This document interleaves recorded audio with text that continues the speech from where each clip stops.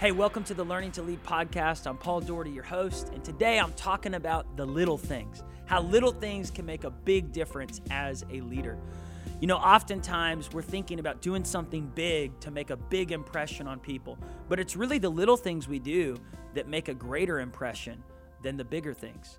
I remember hearing this story about this father who had two sons, and he was a preacher, and his two sons were begging him for a dog back in the early 1800s. True story.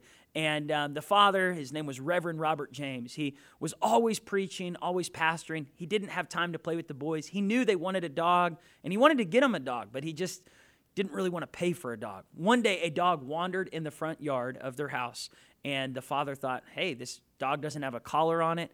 There's no name on it. I'm just going to bring it inside the house. Now, this dog was a distinct dog. It was a black dog with 3 white hairs. And the two boys were so happy when the father brought in the dog. They said, Dad, you got us a dog. And, he just kind of was like, yeah. And so he brought the dog in. The boys started playing with the dog. After a few days, they fell in love with this dog. They named the dog. They felt like it was their dog. Well, right after that, signs started getting posted around the town describing this dog, a lost dog, a black dog with 3 white hairs on the back. And the pastor had this really sad feeling. He thought, my boys just got this dog. They started really falling in love with it. They already named it. My boys deserve this dog. And so he went home, he got some black paint, and he painted those 3 white hairs, thinking in his mind, if the owner ever shows up around our house, he'll never know because I covered the 3 white hairs. Well, sure enough, the owner showed up. He was knocking door to door, holding the signs, and he said, have you seen my dog? The boys answer the door, and the dog comes running out. The owner goes, wow, this is my dog. This looks just like my dog. And the pastor said, now hold on. Let me see those papers. And the boys of this pastor, they watched their father masterfully manipulate the owner of this dog. And they had heard all of his sermons, but they would never forget this one. They watched their father deceive this man and say, this isn't your dog because you said your dog has 3 white hairs. And this dog doesn't have that. And so the father said, I'm sorry, I don't think that's your dog. The owner said, you're right, that's your dog. That's your boy's dog. I'll keep looking. He went on. The father shut the door, smiled. His boys were just staring at him because they had just watched their dad, the pastor of their church, deceive this man. And the father wrote in his memoirs later on, I kept the dog, but I lost my boys. We kept the dog. His boys were Frank and Jesse James, the notorious criminals that went on to rob banks, steal from people, cheat people, big-time criminals. Jesse James. We have so many stories in our history books about this person, and yet they learned it from their father, the pastor. He had done a lot of things well, but that one moment of compromising his integrity, that little thing made a huge impact in their lives. What are you doing in your life right now that you might think is a little thing that could be compromising your integrity? Maybe you don't think it's that big of a deal. Maybe you think, well, Paul, I clock in a little late and I clock out and I take some things from the company, but they'll never notice. Or I pad the expenses account and get a little bit more money than what I actually should be getting. But it's not that big of a deal. It's just $20, just $30, just $100. And yet those little things can compromise our integrity. Ecclesiastes chapter 10, verse 1 says, a little bit of sin can ruin a reputation. Proverbs 22 says, it is more important to have a good name, a good reputation, than to make money. It's more important to protect your integrity than to become wealthy. So I wonder in your life if you're cutting some corners, making some decisions that could be affecting your integrity as a leader. And those little things can add up over time.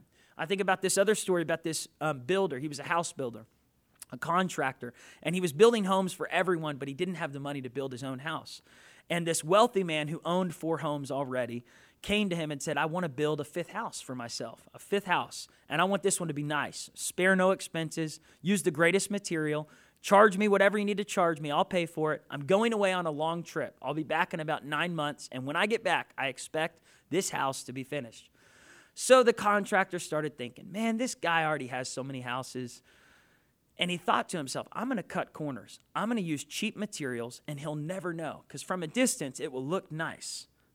And he said, I'm going to charge him what I would charge for the expensive materials, and then I'll take the money, even though I use cheap materials, and I'll build my own house. I'll finally be able to build my own house. So sure enough, he did that. He cut corners, used cheap materials, and he thought to himself, the rich man will never know. He has 4 other homes. The rich man comes back from his trip, pays for the house, says, man, thank you so much. It looks beautiful. Takes the keys, and he says, now, I want you to know, I had this house built because I wanted to bless someone who couldn't afford to pay for their own house. And I really wanted a custom designed house so I could bless this person who really deserves it. And he turns and he hands the keys to the contractor. He says, here's your house. And the contractor had this ucky feeling because he knew he cut the corners. He used cheap materials. And the point of the story is that we, with our own work, we are building the house we're going to live in. The character, the integrity. You might be able to fool others, but you can't fool yourself. You can't fool the man in the mirror. So what corners are you cutting right now? Where are you possibly cheating others or cheating God, or even at the end of the day, cheating yourself from living a life of integrity and character? Are you doing things the right way? Are you being honest in the little things?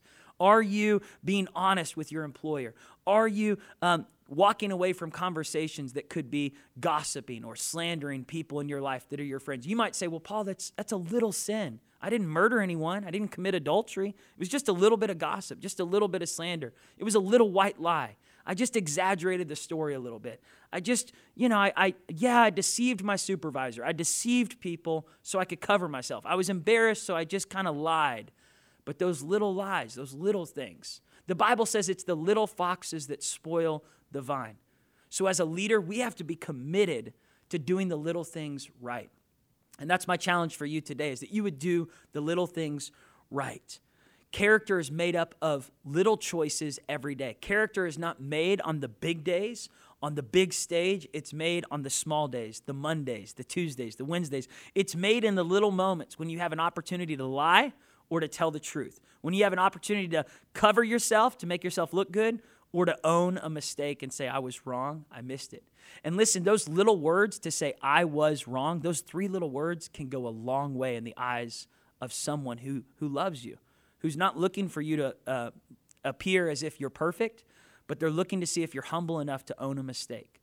When you say, I was wrong to your spouse, or to your supervisor, or to your coworker, if you say, I'm sorry, those little words can go a long way. James chapter 3, verse 5 says, the tongue is a little member in our body, but that little member can cause hell or heaven to be released in our life. That tongue has the power to bring life or death, to start wars or to end wars. The tongue has ended more marriages than any other part of our body. The words we speak, they make a big impact. I remember hearing that there was this woman named Mrs. O'Leary. She owned a barn right outside of Chicago, and she had a cow that had come near the barn one night, and this was in the late 1800s, and kicked a little lantern that was hanging outside the barn and caused the lantern to fall down and caused a small little fire in her barn. Well, then the fire kind of led to the field, and from the field it led to another field and another field until it reached Chicago, and it began to burn one business down at a time, one home down at a time. It led to the Great Chicago Fire in the late 1800s that costed Chicago millions of dollars, ruined hundreds of businesses, killed hundreds of people. In fact, the Great Chicago Fire, people estimate that almost 1,000 people died, and it all came from the twitching of a leg of a cow. A little thing caused a huge impact. I think about the story of Titanic. The captain of the ship, he saw a small little iceberg. He thought, that thing's not going to do anything to this big ship. This big ship was made to be strong and plow through anything. And the little iceberg shouldn't affect us, but that little iceberg was really big underneath. What may seem small on top is huge underneath. Pay attention to the little things. Do things with honesty, with integrity. Be a man of character. Be a woman of character. Honor each other. Don't take from another person. Don't steal from another person. Just ask. Some people say in the business world, it's better to ask for forgiveness than to ask for permission. That is so false.